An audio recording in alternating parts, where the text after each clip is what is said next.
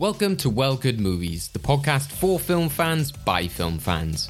Every episode we look at films old and new to choose what should be preserved for all time in our movie vault. With lively topics, big questions and crazy challenges to entertain us and our guests, we always look to have fun by giving you the topics worth discussing and the movies worth watching, even if there are some duds along the way. But don't just take my word for it. Here's a preview of what to expect in today's episode. But you could just win the lottery every day. Yeah, but you win the lottery at 8 o'clock at night? That gives you a couple of hours to get the money, spend the money in any significant way, before you then fall asleep and wake back up? Hell of a night. To be fair, I'd like to change mine. After listening to Dave's, I feel like mine's a bit... $1 million or M&M's. Right, Mr. DeMille, I'm ready for my close-up. Are you not entertained? I am your father. Wait! Here's Johnny. I'll be back. It's not the car, it's a very naughty boy. Well, good movies. Hello and welcome to Well Good Movies, the podcast that gives you the topics worth discussing and the movies worth watching. I am your host, David Oscar, coming to you on this very Good Friday. But unfortunately, I can't find my co-host. I've come into some form of cave where I've been told that he is. There's some kind of tomb here, which, The Rock is missing. I don't know where he is. Craig, where are you? Behind you. Craig has risen again. Is this Sunday yet, Craig? I mean, this is a weird stance for you to take that I'm Jesus. Is this literally a hair comment? You do kind of look like Jesus at the moment. But I don't. I'm sorry, but if Jesus had the stomach that I do, then I have no idea if he was actually giving out to the 5,000 just the loaves and fishes or just scoffing at himself. But we are also joined by our very own Easter Bunny, bringing us some Easter eggs on this episode, is our good friend and collaborator, Stephen Jones. Hello, Steve. Hello, I thought you were going to introduce me as Judas, so I was quite happy. That was an option. We're waiting for you to do something wrong for that. At the moment, you're in our good books. I did have to laugh the other day when you sent a video message and spun the chair, pretended to be Dr. Evil, stroking an invisible cat, and went to the effort of throwing away the invisible cat. I would like to say this is all true. This is what I do. So yeah, that invisible cat is fine. I'm feeding it invisible cat food, and it's barely alive. It's all right. Okay, I'm going to bite here. Why did you do any of this? Well, I forgot the reason, to be honest. It's just Steve. He doesn't need a reason for any of it, to be honest. To be fair, you should hear the Tupperware podcast that he sent me. There's no reason for that either. But apart from Tupperware, Steve, we brought you on today as, obviously, niche films are often your specialty, as we've learned in the past. You've talked about bizarre Disney sports movies. You've talked about Chicken Little, one of the least beloved Disney films, which you came on to defend and make a ride about. And also you've been going back through our old episodes as a good way to have some thing to listen to when you're doing work, when we're all locked down and working from home more. So we thought this would be a good opportunity for you to come on to this episode, which we'll get on to specifically what it's about today. But yeah, what made you have that idea of writing down films from what we put into the movie vault and that you hear us discuss? How, what brought you to that decision? Yeah, so, as you mentioned about my speciality for niche films. I just have really I really wanted to start watching the classics of lately. And I just thought this would be the perfect way to go through the Well Good Movies podcast and just list the films that have been mentioned and make a real good effort to watch them. And I feel as though, there's some great films in the vault, and I've got my list ready, and it keeps growing with each podcast I listen to. And I'm really looking forward to making my way through that list and hopefully gaining some knowledge in the world of film at the same time. Yeah, well, we love to hear it. Like I said, it's the kind of stuff that, we hope to hear from our listeners and our guests, exploring these movies as well as maybe reminiscing about them and that kind of stuff as well. But it also links into what we're talking about today, as in films that we've never seen before or have a certain status or expectation. So that also links in nicely to a project that we're working on for Fresh Take as well. So it's worth mentioning at the top here because it relates so much to the topics and reason that we wanted to do this episode today. So again, Steve, tell us all about it. me and films, we have an interesting relationship. We always have. I've never really gone for the main blockbusters or, the ones that everyone says, this is a 5-star film, you have to watch it. When I'm told that I have to watch something, I tend to not watch it. So I've always gone down the niche route of watching weird films and wacky ones and stuff that people are like, did you really watch that? And I'm like, yes, I did. Even if it has got a 2-star review, I will watch it. But I think it's come to a time in my life now where I feel like I need to start ticking off these blockbusters and really making an effort to watch them. So me and Dave, we've created a new series called Never Seen, and it's going to be over on Fresh Take Hub. And basically what it is it's taking me through these films. It's going to be everything from classic Disney films to classic horror movies to everything you could think of in that bracket when you think about some of the best films in the market. And I'm really looking forward to starting it with you, man. I think it's going to be a really good project. And in the process, I'm going to learn a lot more about myself and a lot more about these classic films. And I think people at home will be experiencing the same sort of like gasping and frustration or, joy when Steve discovers these, because it's some pretty big films. We're talking the likes of Star Wars, Indiana Jones, Lord of the Rings, Lion King. That was the one that triggered it all off. So there's some pretty big films that Steve has never seen. I'll be honest with you, Stephen. Some of the films you've mentioned, I haven't seen.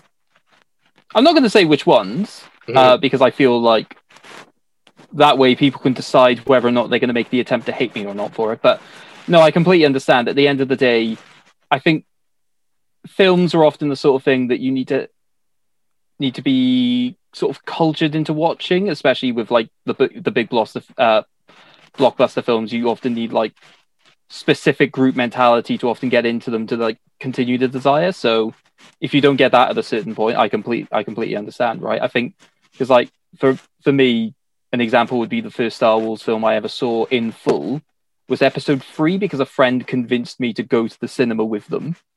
And then after seeing that, I went and watched all of the other films.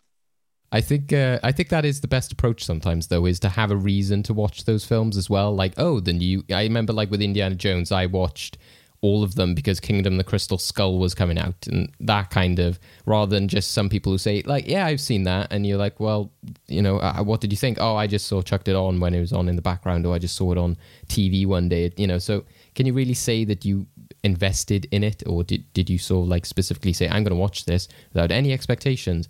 So that can be a big part of it as well, is expectations, which we'll also be talking about today. So shall we get on to what today's episode is all about, guys? Hell yeah. We should. On this week's episode of Well Good Movies, we wanted to delve into some of the films we preserved in our movie vault. Whether that means revisiting an old favourite or challenging ourselves to watch a film we've never seen before, each one of us wanted to see if these movies deserve their place in the vault and meet our expectations. Also, as it's Easter, we decided to talk about Easter eggs, but not the chocolate kind. No, me and Craig were challenged by Steve to pick our favourite hidden Easter eggs in films before taking a visit to Steve's Egg Emporium. So, what are some of my favourite Easter eggs?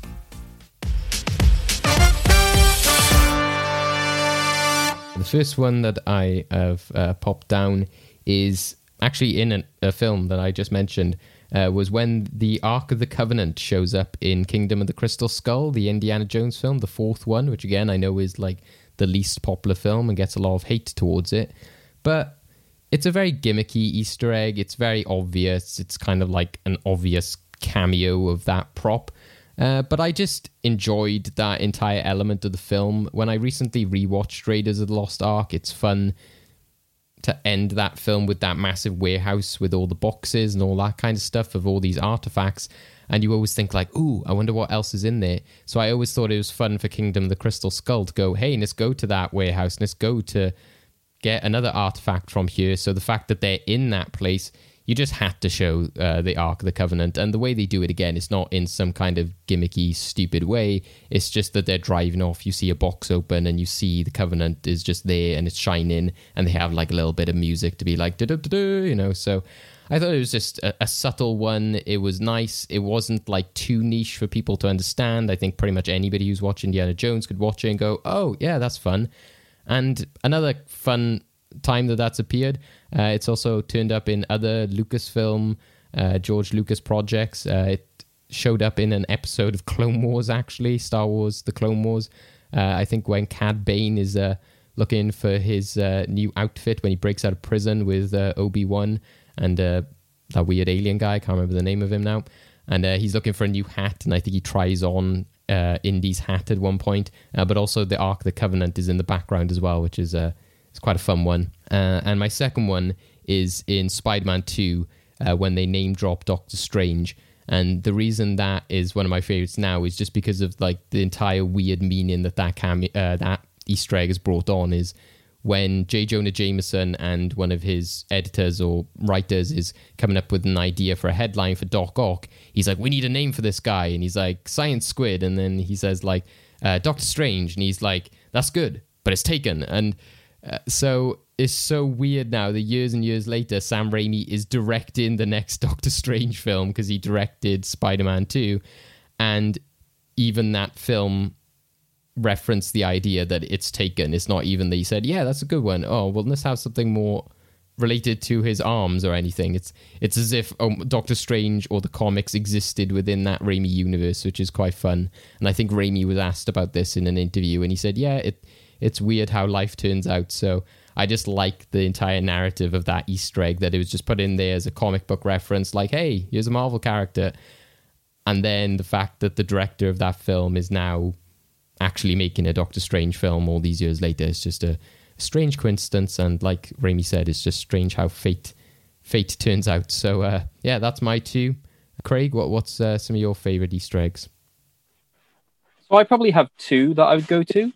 I think one of the probably more obvious ones are some of the Disney films where, especially if they're, say, the sort of 90s era, such as Aladdin or Hercules, they basically try and reference some of their older characters by basically just bringing them in weird cameos. So I think the two that I can remember quite vividly are the genie basically transforming into like a variety of different characters in Aladdin. And at one point, he morphs into, I think he's either a cook or somebody related to the ocean.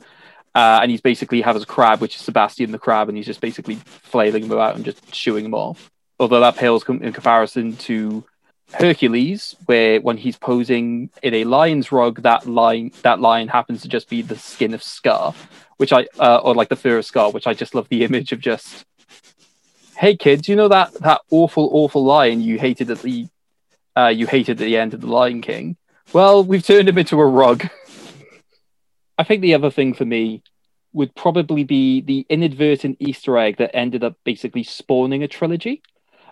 Which is the idea of the Cornetto trilogy. So obviously you have Shaun of the Dead, which was directed and generally written by Edgar Wright. And the idea of that film basically just being a zombie apocalypse happening to an incredibly ordinary guy. And you had them basically just, eating a Cornetto at one point. And that basically, that just was seen as like an ordinary thing. And then the next film he did, again, with very similar cast, still having Simon Pegg, Nick Frost, another character also eating a cornetto, to the point that people tried to basically thread these films together so vividly, basically then spawning The World's End, where everyone was basically just waiting for the cornetto to show up, and in what way it was going to show up, and it showed up brilliantly at the end as just a wrapper flying in the wind of this apocalyptic world, which was just great. And also just the fact that there are loads of theories about the different flavors of cornettos. Basically representing different genres of films. So it was strawberry cornetto in the first one, basically representing the idea of horror and gore because it was a zombie film.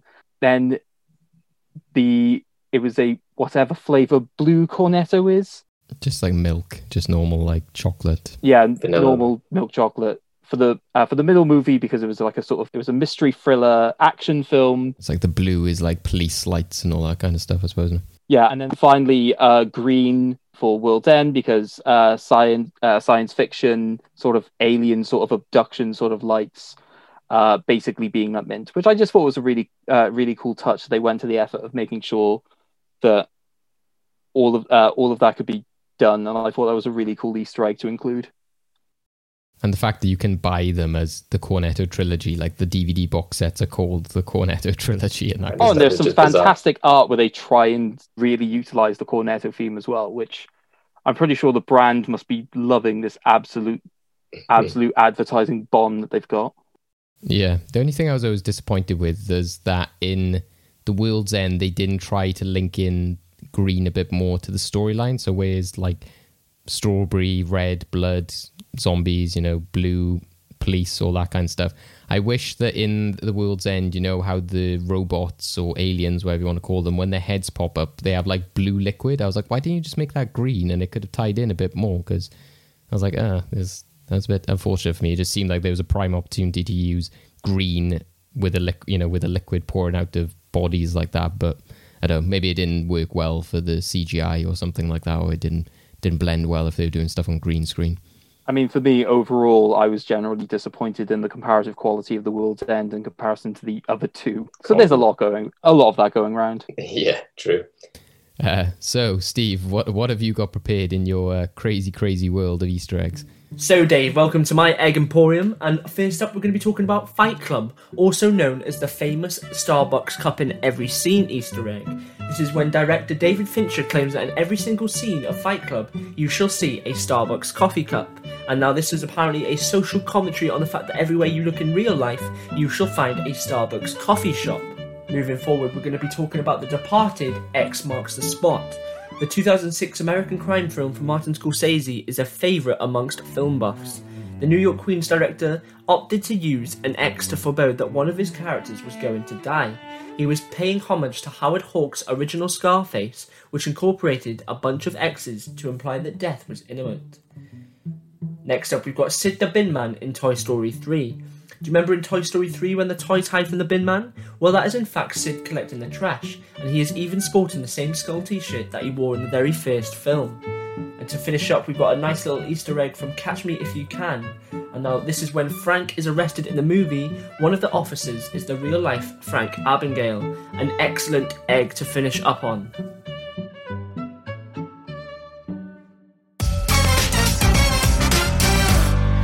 So, thank you for that, Steve, for the crazy little fun game to get us in the mood for looking out for interesting facts and fun Easter eggs and talking about some bizarre movies, which we always appreciate you bringing onto the podcast. But now we're going to talk about some famous movies as we go into the movie vault, as we talk about films that we decided to pick out of the vault by opening it up and choosing films we wanted to highlight or talk about, which might be ones that we've never seen before. So like we mentioned before with Steve, are these films that we haven't watched for a certain reason, or are we going in with any certain expectations or ideas about what this film is about and what it's meant to represent? So what was it like going into this film, which has got such a big legacy behind it, including the fact that it has been put into the movie vault? So we already know about it from that. We've gone at this in a few different directions, and it'll be interesting today to talk about our experiences with these different films. So first off, I thought we would start with Craig. Tell us about your movie that you decided to fetch out to the vault. So I love comedy, and I don't think I get to watch enough movie comedies anymore. So I was more than happy to basically go through the vault and see if there was one that stood out to me that I haven't watched. Then I saw this film and I remembered the fact that I consistently rave about its stage musical adaptation, written by one of my favorite songwriter comedians. And I thought, well, this probably seems like the perfect time to actually get myself to watch it and fully engage with it. So the film that I ended up watching, as suggested by Daniel Cullinane, for our what to watch at home episode that we did, which is the last episode that David and I ever recorded in person with our guests, was the film Groundhog Day. Groundhog Day! Groundhog time. 1,000 people freezing their butts off waiting to worship a rat.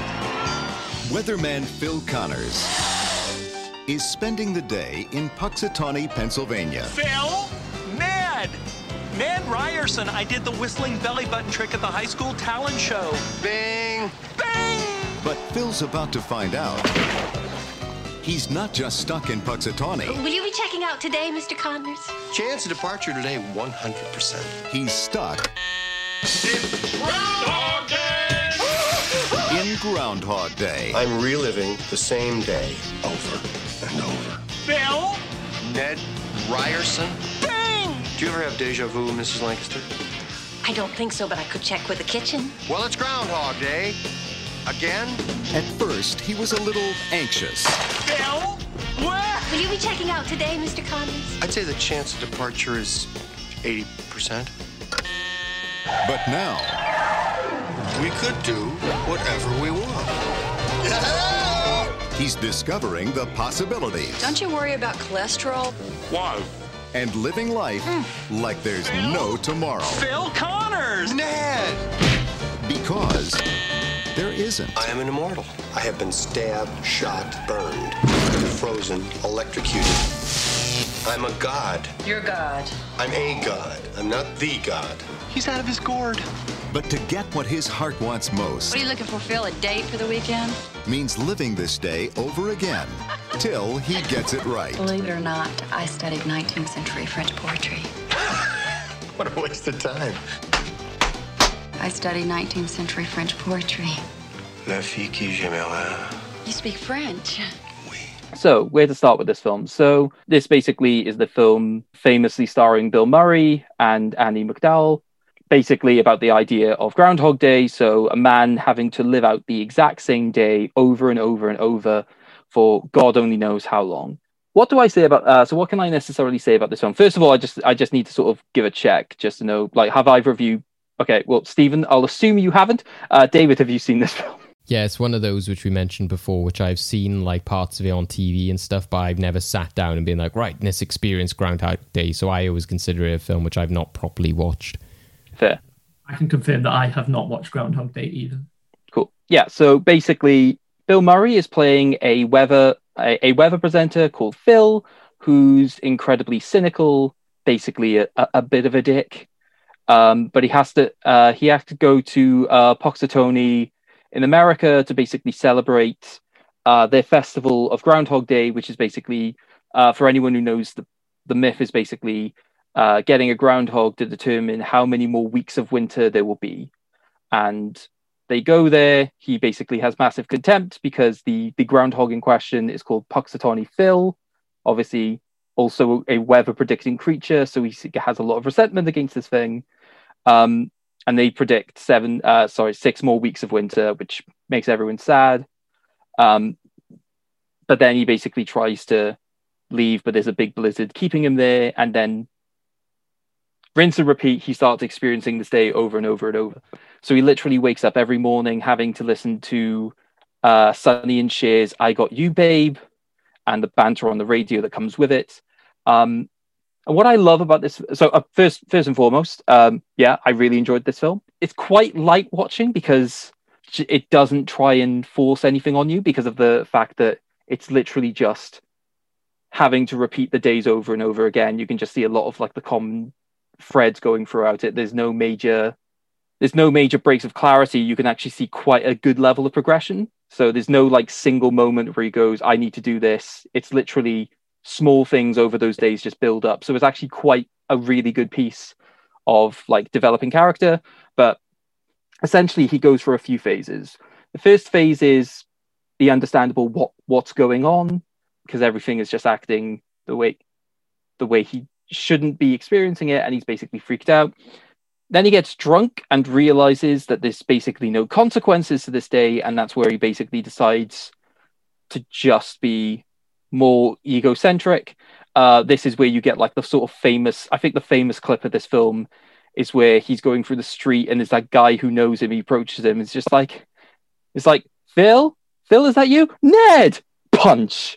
Just great moments like that.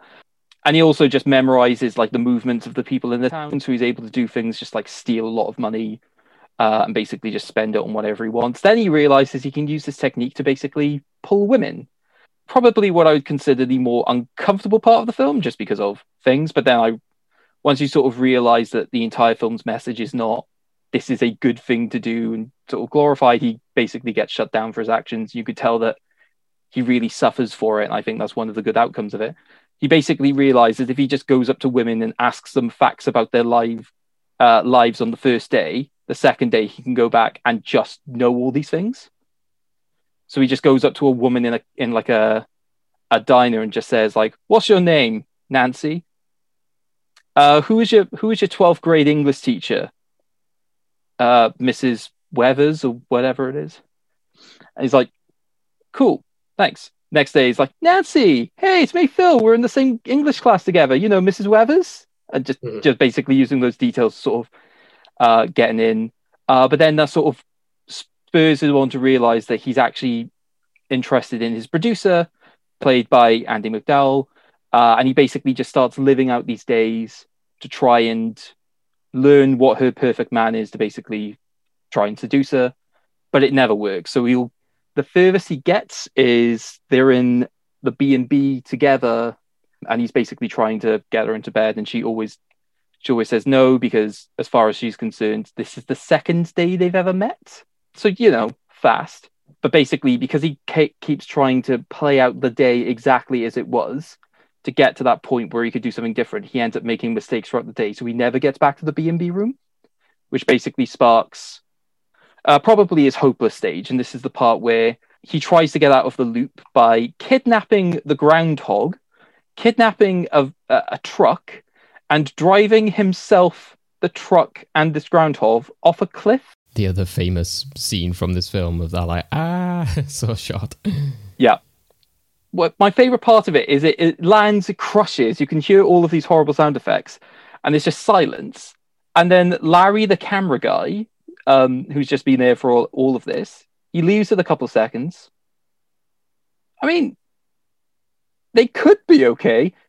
Instant explosion. Like, obviously a sort of tired joke in some areas, but I think it was just the timing of it that made it really work, to the point that they just left it so long to bring it up before the explosion actually happened. So yeah, he basically then just has his hopeless period where he just tries to die in a variety of weird ways, as you'd expect. There's one point where he basically takes a toaster to a bathtub. He basically tries to get run over by a car. He basically tries all manner of things, but he just keeps waking up in the morning. So eventually he just comes to this conclusion that he's a god and just cannot die.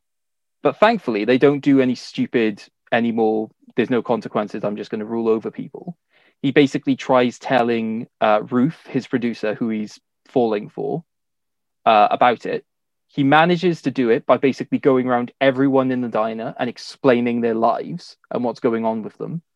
The most notable being there's a pair of teenagers about to get married, but the one is unsure. And he's basically just going into a lot of descriptive detail. He's even counting down, look, in about 5 seconds, a waiter over there is going to drop a tray of glasses.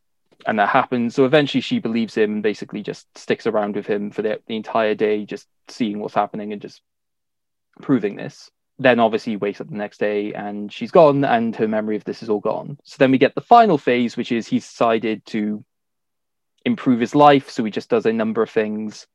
Like he tries to save people's lives when he learns at what point in the day they're going to be in danger. Like he catches falling kids from trees. He goes into restaurants when a guy's choking and basically gives him the Heimlich.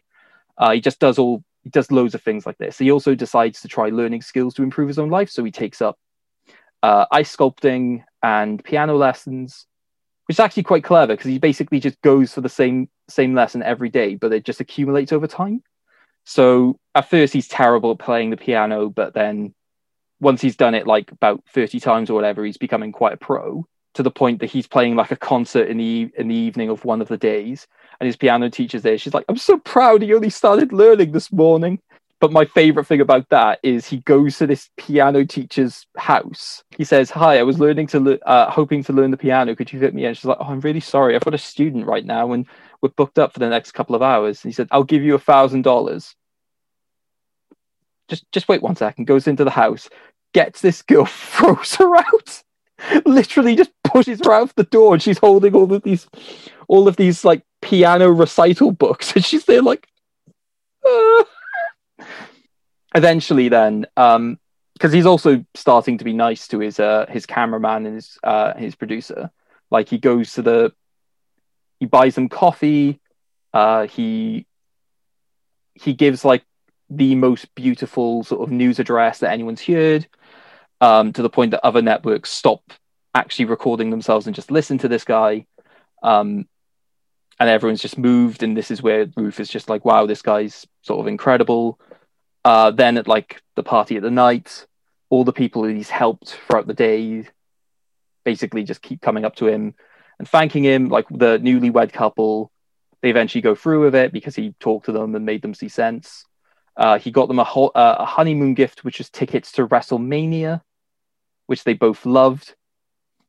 Yeah, WrestleMania for some reason. They look like really sweet, innocent teens, and then he just gives them the envelope, and they're just like, WrestleMania tickets, yes! How did you know?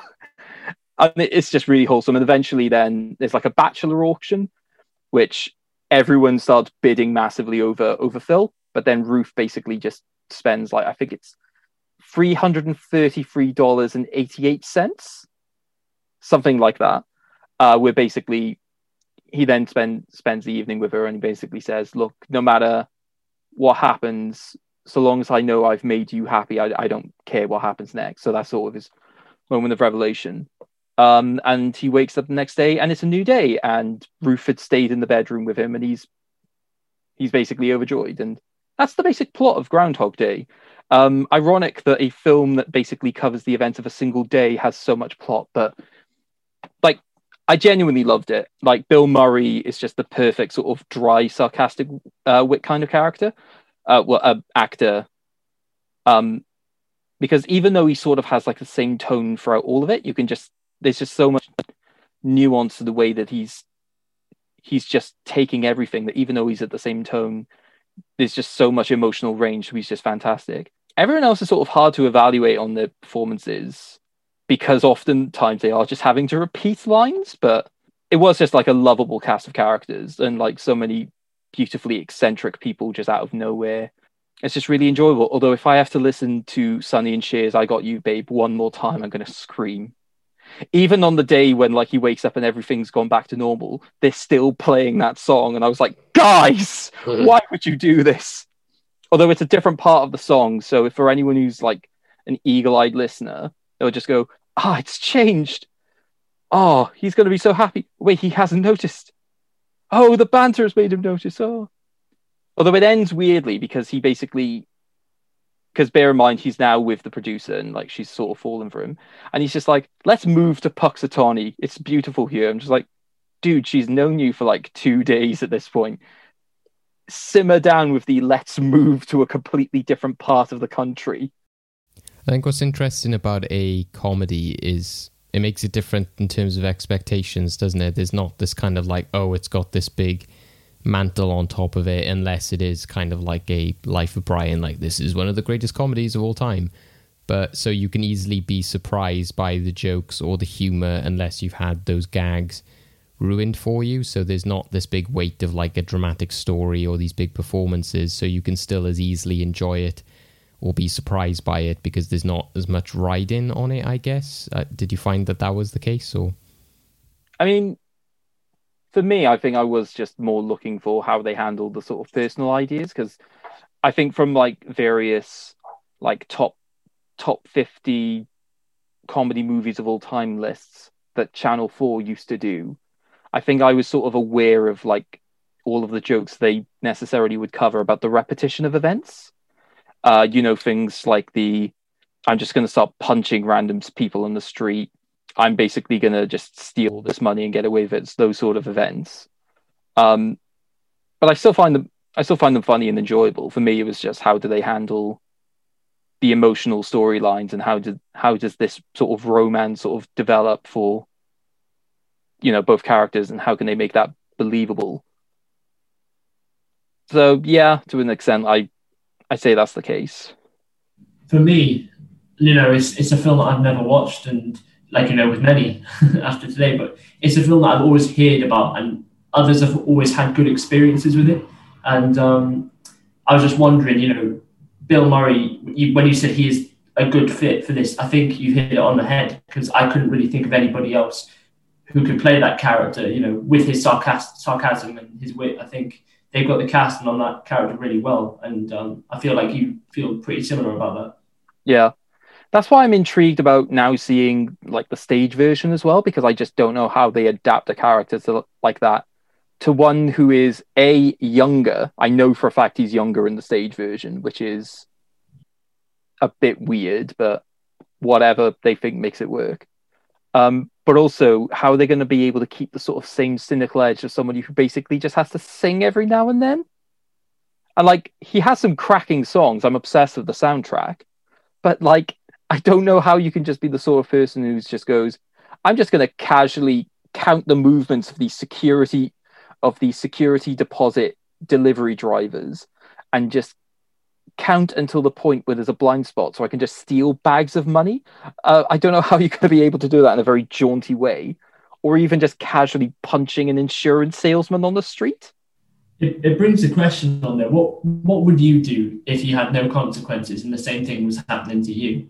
I mean, have you ever thought about that? What you guys would ever do? This is a weird philosophical question to pound something. Especially for Craig. What do you mean, especially for... What you implying? What chaos could come from it. Don't let me remind you of your response to, like, what would you do if you're on the Titanic? Yeah, all right. I can tell you what I'd do, if that would help. All right. So I would make it my life goal to basically go to as many stores as I could in one day around an area and just take all the blue and red M&Ms out of the packet and just put them back and just really see if that would have any sort of disastrous effects to the world. Okay. I mean, as far as scope goes, it's not up there. No. I'd probably just go for the obvious of, you know, go in to see what the lottery is and then the next day winning the lottery. Yeah, but presumably you wouldn't get much time to enjoy that money, right? Because... Yeah. But you could just win the lottery every day. Yeah, but you win the lottery at 8 o'clock at night? That gives you a couple of hours to get the money, spend the money in any significant way before you then fall asleep and wake back up.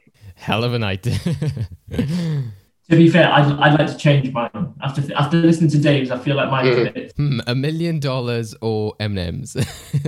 I think I know what mine would be.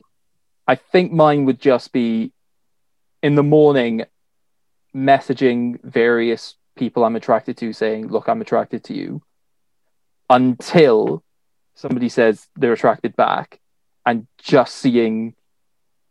Because I think that gets round the sort of ethical issues of you getting information to use against them. Because if I just ask them there and then whatever happens that day, I haven't abused anything. You're just taking the chance, and then if the cycle ends, then you know, oh, well, I know this information now. Yeah, but also, like, if I tell someone I really like you and they say, I'm really uncomfortable with this information, next day, I just don't tell them, right? Yeah. Yeah, everything's fine. Yeah, lastly, I would say just...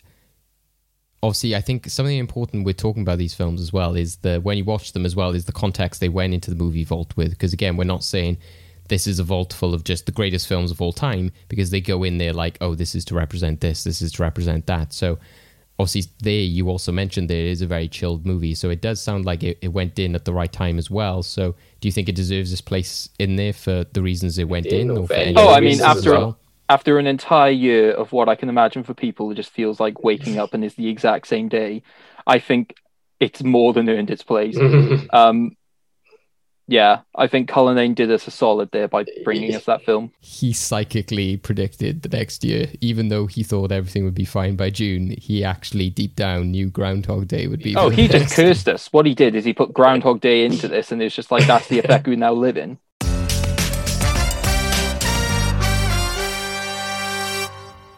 So yeah, that was Groundhog Day, which Craig agrees deserves its place in the movie vault, and he thoroughly enjoyed. We'll now go on to our next one. So we'll go to yourself, Steve. What did you choose from the movie vault? So I chose the classical Sweeney Todd, the 2007 version, where Tim Burton created a musical masterpiece, if you would. And I believe you and Craig picked this one for the vault in the episode of What Movies Didn't Make the Vault. So that's quite interesting.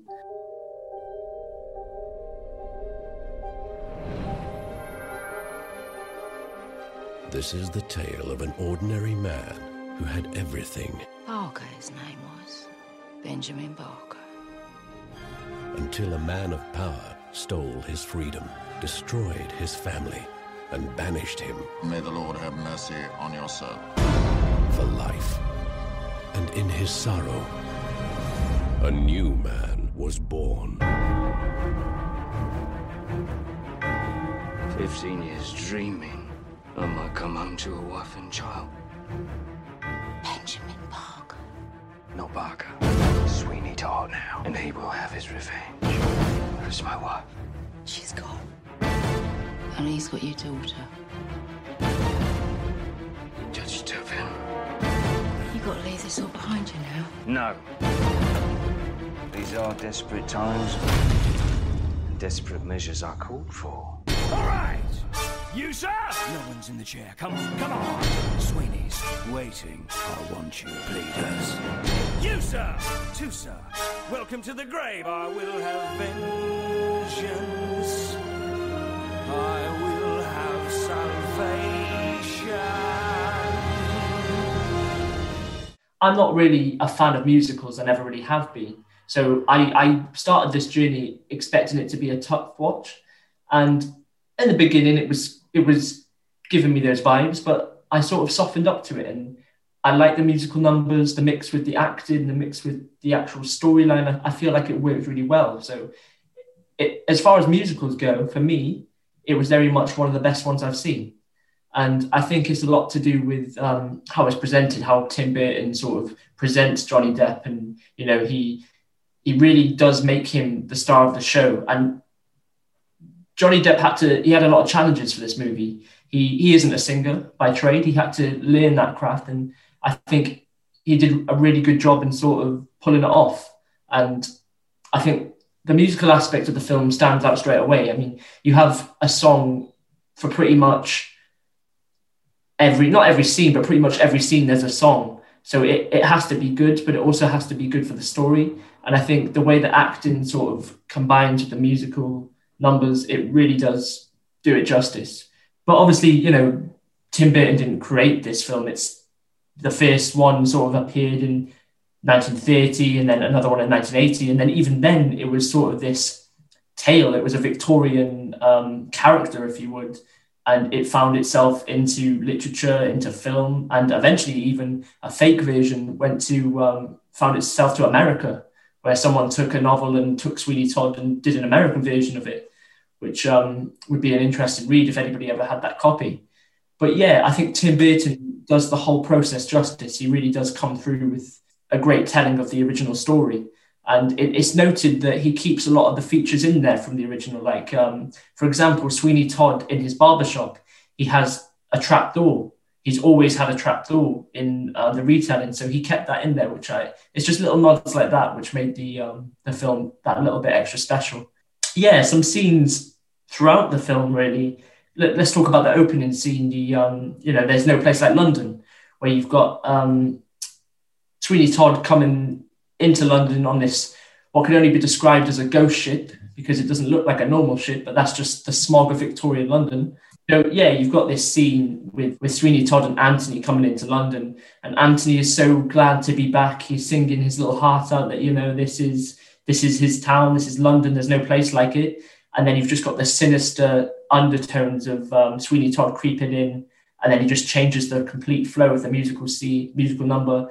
And that's when you start to think this is going to be a very dark, a very classic Tim Burton film, where he remixes it and puts his own sort of thoughts in it. And someone like Johnny Depp really brought that out. And that's what I really thought to myself. In that first scene, I thought, I'm going to enjoy this. Even though it's a musical and it's not really my sort of forte, I think I'm going to enjoy the darkness of it almost. And you can tell that in the sequence, when it's opening, the sequence is very dark themed, and I thought to myself, I'm going to enjoy this. As far as musicals go, I think this one, when you're doing your research and when you're looking at it, it's got such high praise from critics, and it got a lot of nominations, a lot of Oscar nominations, and yeah, it was a really good watch that I would I'm thoroughly glad I picked from the vault, and I'm glad I got to experience it and sort of tick it off my list, if you would. What was your experience, like you said, with, or what was the hesitancy with musicals in the past? You know, because a lot of people can, just as a genre, just be like, I just don't like singing and dancing, or they just don't like the lightheartedness of them, or the lack of story. Like, so, like you pointed out, this can fix that for a lot of people, because at least it's more darker and it's got more story to it, so they don't mind the music then as much. But there might still be people out there who are like, no, I still can't deal with the music. Like I knew somebody who was like a massive South Park fan, but would literally rewind through the music and songs of the South Park movie because they just couldn't stand singing and dancing that much, whereas it was still in one of their favorite cartoons. So how did you come along on that? You know, what was your past feelings on musicals? Yeah, so my past feelings on musicals, and I've just never really vibed with them. I think The Sound of Music I have watched and I just didn't really like it.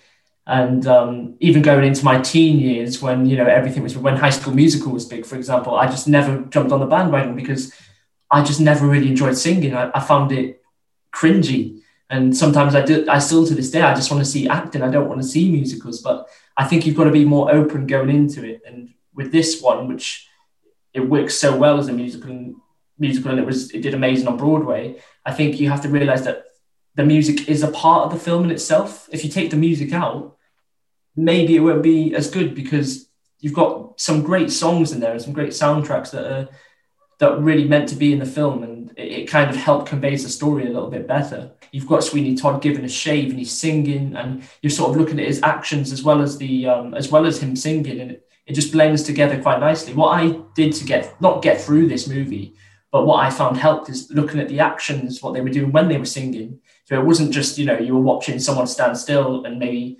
just sing a song. They were just doing other stuff to keep you entertained. And that's what I liked about this particular film. It sort of focused in on the action and it honed in on what the actual characters were doing, opposed to just the singing, which you see in some other musicals. Yeah, and I guess actually, you know, a good way of differentiating them is also knowing the name of it, which we probably should have mentioned before in the past when we put it in the vault, is that it is Sweeney Todd, the Demon Barber of Fleet Street, and that is the name of the original musical, which is based on. So again, I know Craig has a lot of knowledge and feelings towards the original musical, which sort of helped him to appreciate this one a bit more, because it's originally from Steven Soderheim. So what are your thoughts on the original, Craig, you know, with what sort of facts or info can you give us about the stage version? Well, before I give you facts on the stage version, I basically just want to fact check one thing Stephen said. It did indeed win an Academy Award. It was for Best Art Design, which makes sense considering there are no original songs in the film. So it would be a bit of a rip if it won Best Original Song for things that didn't exist. There were also nominations for Johnny Depp as Best Lead, which I thought was quite interesting. It is a really good performance, but I'm surprised, but in a sort of good way, that the Academy would sort of recognize it as one, just because a lot of it is done in the manner of the songs. There's not as many like emotional beats apart from just outside of the songs. However, one thing I think that the film does that I think probably would have helped Stephen enjoy it a bit more, because it makes itself less typical to the other other musicals. Actually, I'll see if Stephen noticed this. All of the song numbers in the film, was there anything you noticed that was a bit odd about it, as opposed to, say, I know you haven't watched many musicals, but the musicals that you said you've seen Sound of Music, right? What was something that Sound of Music had that, say, Sweeney Todd didn't? I don't know if I'm correct, but was the Sound of Music, did they actually sing that there and then, and it wasn't pre-recorded? No. No, that was a technique that only really started with Les Miserables in 2012. No, I mean the type of songs. I'll see if David knows what I mean. Yeah, isn't it? This one doesn't have any chorus songs. Yeah, there's no ensemble. The original stage musical had ensemble songs, so they had like chorus.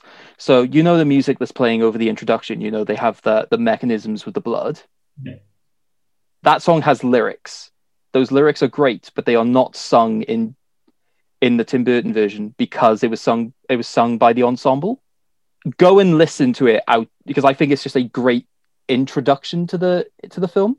I understand why it wouldn't have worked for Burton, but I think it just works for like going into listening to. It's literally called Sweeney Todd, the Demon Barber of Fleet Street. But listen to it; it's a cracking song. But I think that probably would have helped you because once you take out the ensemble, it focuses all the songs onto being character pieces, which means that exactly as you say, you focus on when they're singing them, why they're singing them. It doesn't look as frivolous as opposed to if you just have like random people dancing on the street. I think the closest you probably get to that is, granted, my favorite scene, because I think it's stupid, is the Adolfo Pirelli, the King of the Barbers. That's probably the closest you get to sort of frivolous. But even then, I love the character. It's so stupid. Yeah, it's a great scene. Just this Italian sport, wherever he's from, just walking out in his blue massive suit and just that. I really like that scene as well. Especially for a film that's so dull and grey and drained of colour and character up until and then you have this big, huge character come out with... Played by Sacha Baron Cohen. Yes, yeah. Probably the last thing I would say then about like the original stage version, or at least the version that I've seen a recording of, the staging was done in a really unique way. They had essentially all of the sets basically built into one giant cube. And when they wanted to change the scene, they would just spin the cube around, which I thought was cool. And I wish the film, obviously, it would have no way of being able to replicate that effect, but I wish there was some way that could be paid homage to. But it doesn't matter. I thought the film was great.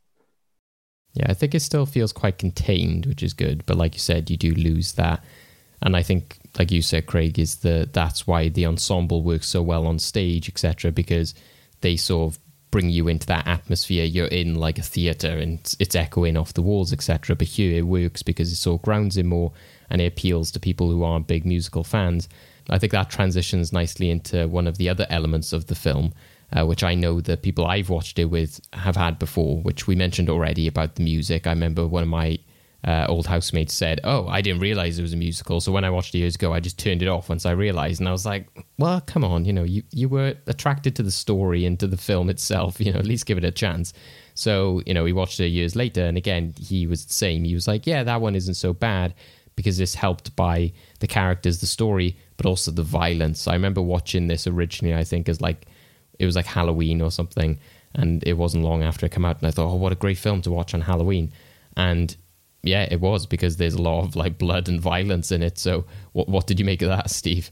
Yeah, I went off and watched, when they do kill counts for movies on YouTube and you watch one of them, I watched one of them. And I think it was double-figured kill count with 2 women being killed and the rest men. And some of the brutality of the killings they were up there.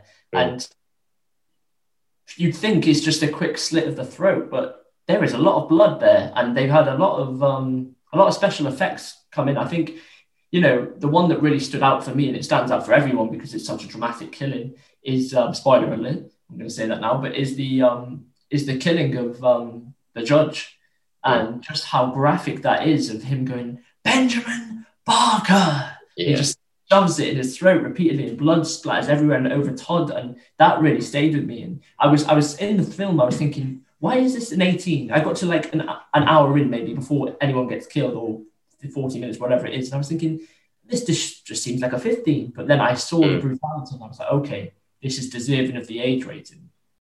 Yeah, because that was the thing, but before it came out, a lot of people, I think even the studio was kind of like, this is not going to be easy to sell to audiences, especially because some of Tim Burton's fans can be younger or like teenagers. But he was like, no, like, we need to have this. It is essential to the character. You need to have the violence. He's slitting people's throats. There's no other way around that, which I think is great because it goes to show, again, it's not that kind of like gratuitous use of violence, which some filmmakers are accused of. It's Tim Burton, who again is like a dark, gothic sort of storyteller who hasn't really used that kind of violence before, but it goes to show that he's still willing to use it when the time is right. And yeah, it makes sense, because if you do slit somebody with the throat, then it is going to sort of like gush out like that. There's no sort of like getting around that. And again, it's a big draw actually for a lot of people who are not fans of the musical side. It adds to that sort of brutality and to the darkness of the story, which I think is good. And that scene you mentioned, probably another one which might have helped Depp towards his award nomination. I think an element of that, when you mentioned it, Craig, was as well, at that time, Johnny Depp was kind of one of those actors where the Academy's like, we want to reward this actor. We want to like show that he's done a lot of good stuff. And, you know, this film comes along in which he does a good performance, which, again, might not be, say, Oscar-worthy, but they're willing to make it Oscar-worthy because they want to, award that actor just for his body of work. And at that time, he was, like, quite a big name. So I think that is interesting as well. And like you said, Steve, he's not actually really a singer or anything, but I think he manages to pull it off because, again, the type of songs that they're doing, it's more about speaking the story and what he's thinking rather than just putting on this big vocal performance, which I think is impressive as well. Well, if we're going to be talking about actors who aren't singers but manage to get through it by singing, we've got to talk about Alan Rickman. Yeah, we have to speak about Alan Rickman, and possibly what me and Dave have been doing all week to each other is when we will take on versions of Alan Rickman on voice notes and just sing the Pretty Women song that him and Johnny Depp do. Make so good. Yeah, that was a frequent joke, again, as I said with my housemates years ago, just that Pretty Women, and like how they're just mentioning different things, flower pickings, or we'd just be like making tea, making coffee, silhouetting. That's always my favorite one, silhouetting. Like it's just, oh, look at the silhouette of that woman. Yeah, it's a very striking song. I've been listening to a bit of the soundtrack on Spotify, and the way that song starts off is so dark, and you're thinking, when's he going to do it? When's he going to actually do the job? And it's nice because it gets more cheery and it gets more on. And that's when I started to think, okay, maybe this isn't the scene he's going to eventually do it, because it's just too cheery a song to kill someone. Yeah. Oh, the beauty of that being the point. Oh, it's such a tense scene. I love it. And then obviously ruined by that idiot Anthony just running in. But like you said, you wouldn't then maybe get the violence that moment that he has later on, because he says in that moment, doesn't he? He's just like, I should have just done it. Why did I wait, etc. As if he was going to do a quick revenge kill. And you're like, well, if you want revenge, it wouldn't have been worth it just to quickly get it done. So at the end, then makes him know what's happening in that situation, etc.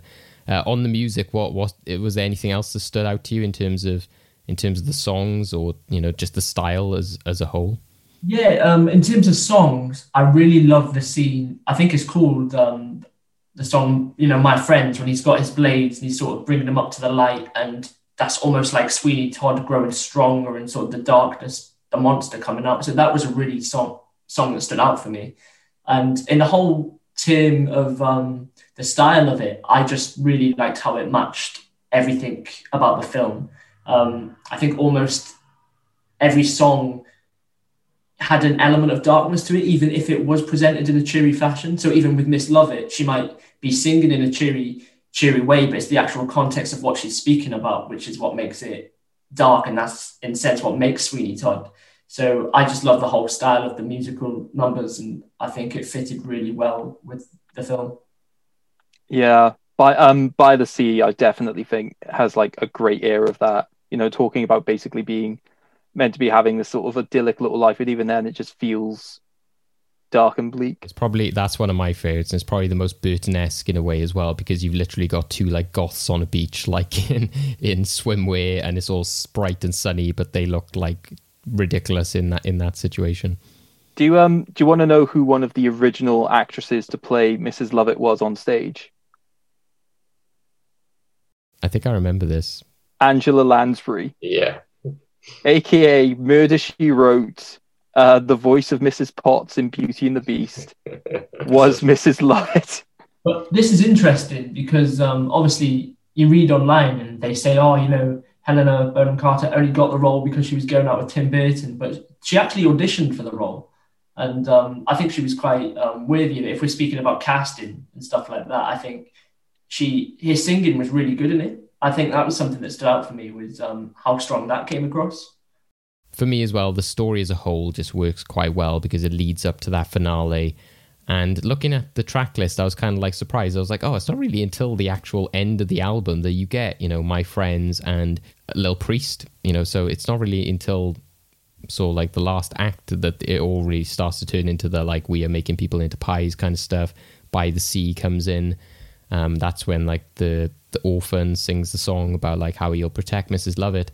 So that's why I was enjoyed about like, well, where's this going? It's all building up to this, and that final act really like wraps everything up perfectly just in that cellar essentially of, you know, that's when the kid comes in. It makes sense why he sung that song, you know, why that weird lady has been singing the entire time, you know, why Mrs. Lovett has been like gushing over Sweeney Todd so much. You know, it comes together really, really well, I think. How bad did those pies look in one of the beginning scenes though in that song? And the cockroaches are crawling all over it and there's green on it. Yeah, it's like a nail sticking out or something, isn't there? And you're like, oh. They do look a lot better when they start using, should we say, better ingredients. One scene that they decide to make needlessly graphic in comparison to any of the original musical versions is, you know, when, why can't I remember the daughter's name? Joanna, of course it's Joanna. It's had the entire song called Joanna. How did I forget?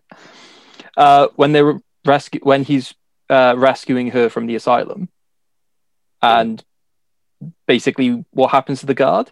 Oh yeah. When with all of his, what does he call him? He calls them his like children or something. Yeah. And they basically just like gouge him to death, right? That's not how he dies in the stage musical. He just gets shot.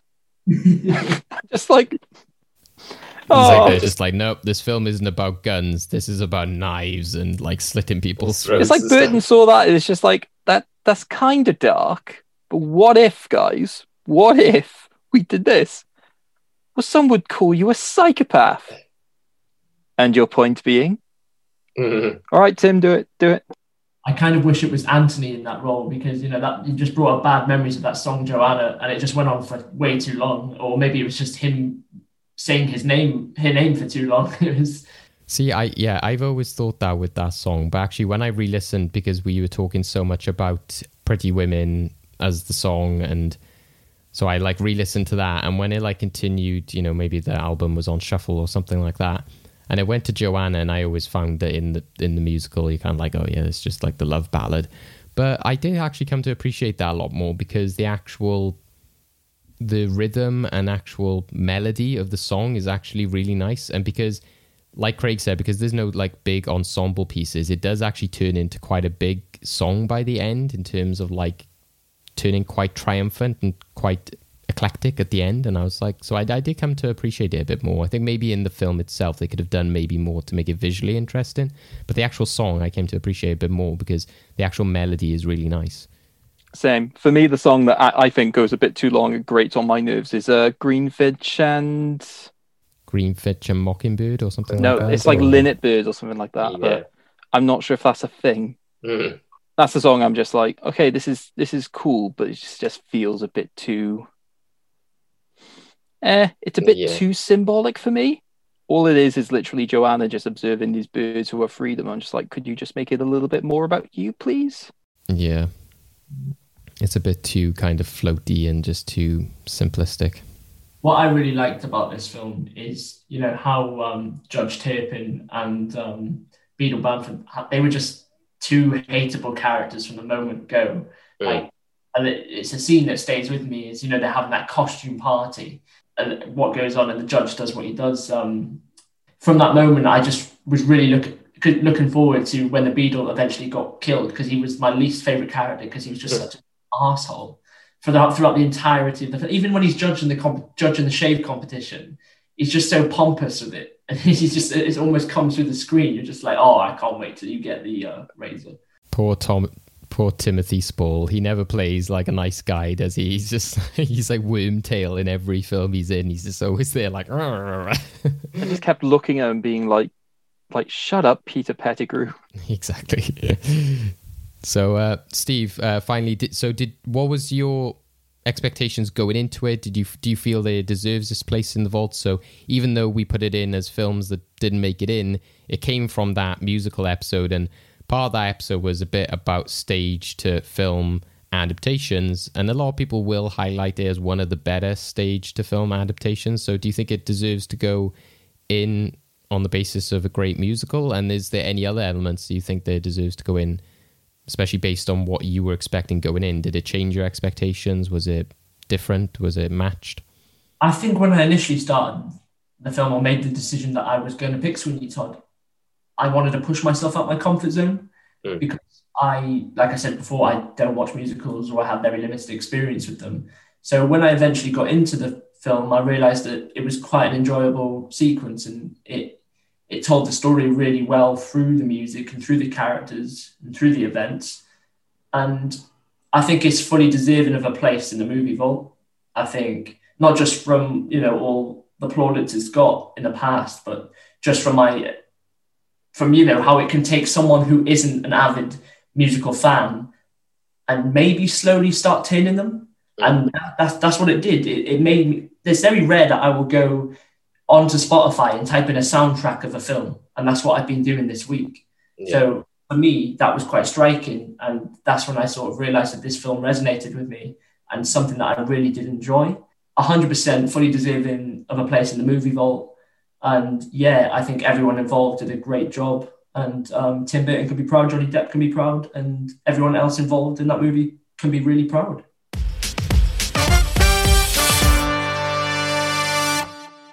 Yeah, Steve enjoyed Sweeney Todd, the Demon Barber of Fleet Street, which is in the movie vault. And we now go on to our last film, which is the film I decided to watch. So the one I went with was from our Joker episode, where we were talking all about the character and was linked to when the film was coming out, directed by Todd Phillips, starring Joaquin Phoenix, Joker. And this was placed as a suggestion by our guest, Kyle Sean Thomas. And it is the 1928 film, The Man Who Laughs.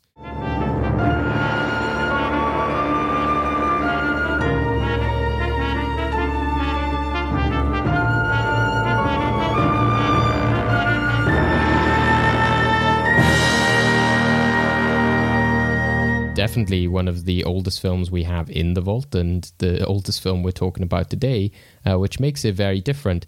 And we were obviously talking so much about the DC comic book character in that episode. We were talking about the different iterations with Heath Ledger and Mark Hamill, etc. So most of the stuff we were discussing and put into the vault in that episode with the different Batman films and different representations. So this one always really stood out to me because I appreciated that Kyle brought in that extra element of here is an inspiration for the character of the Joker, a character who is, from a French novel, which was made into a film. And then the look of the character in that film is what inspired many of the drawings and depictions of the Joker when the character was created for the comics. And you can definitely see how that has stuck with the character this entire time within his publication history and also his film history. So I was really intrigued to go back to this because it's obviously a silent film, especially. So it was striking to me that a silent film made such an impression in terms of like a visual character. It wasn't just like where we've talked previously about Charlie Chaplin, etc. Because there again, it's comedy and it's sort of used in terms of like the same character, the tramp and all that kind of stuff. Or a lot of silent films will be a lot shorter.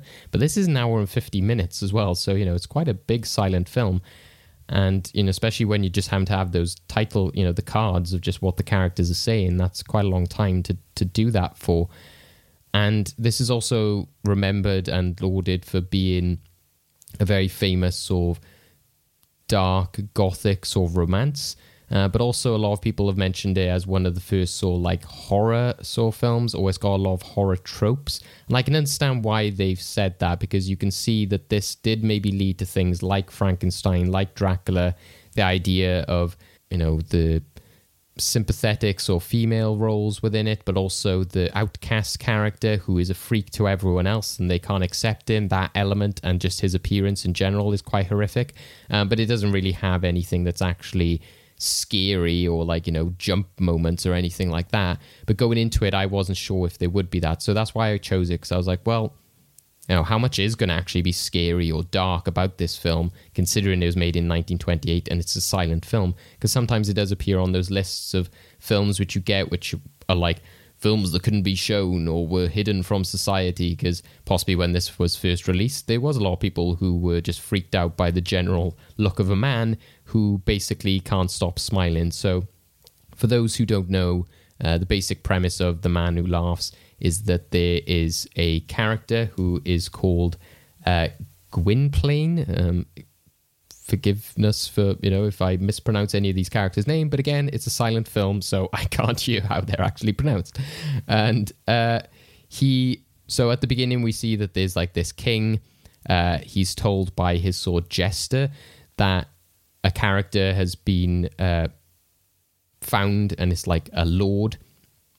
So he's maybe been like taken hostage previously, and they found him. And when he goes to speak to this hostage, he's asking about his son, and the king tells him that his son has been sort of disfigured by characters which I believe are called Camprachiko. So basically they're kind of like gypsy travelers who would like mutilate and alter people for the purposes of like entertainment and circuses and shows, so they could sort of make money from them and that kind of stuff.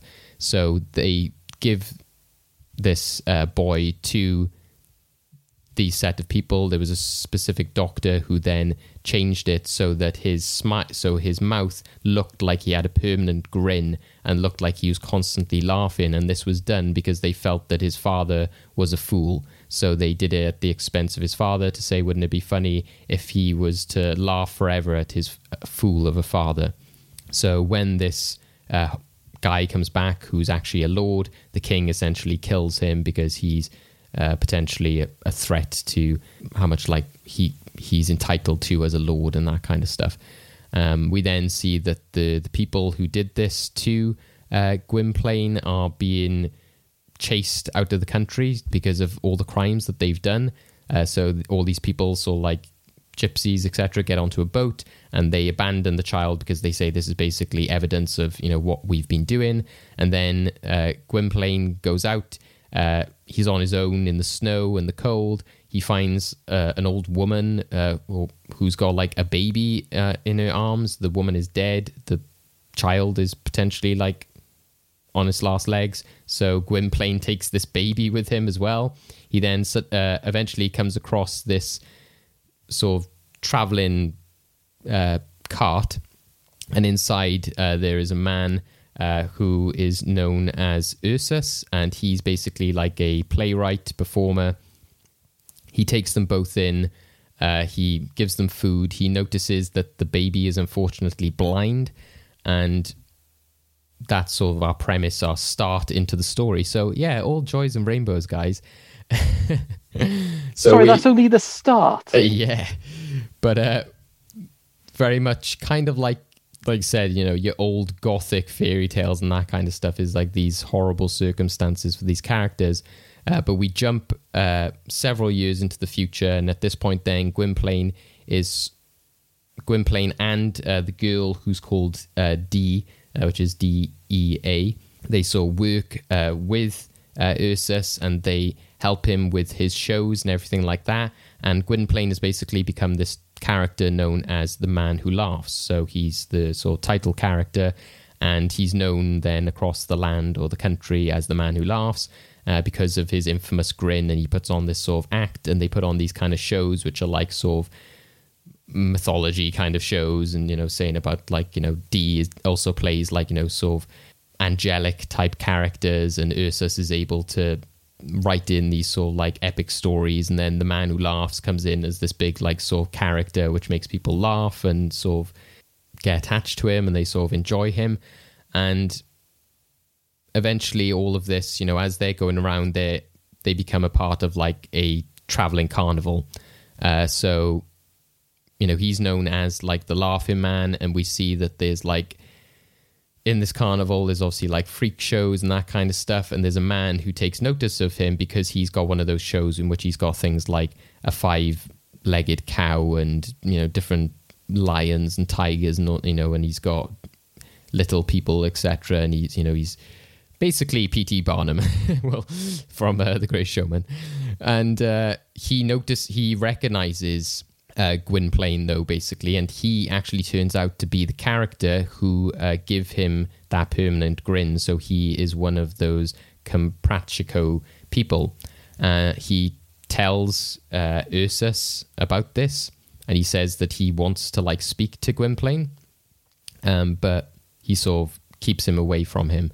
So the doctor who disfigured him decides to take this information to the queen. So the king has now died. There's a queen and there's a duchess also at this kingdom.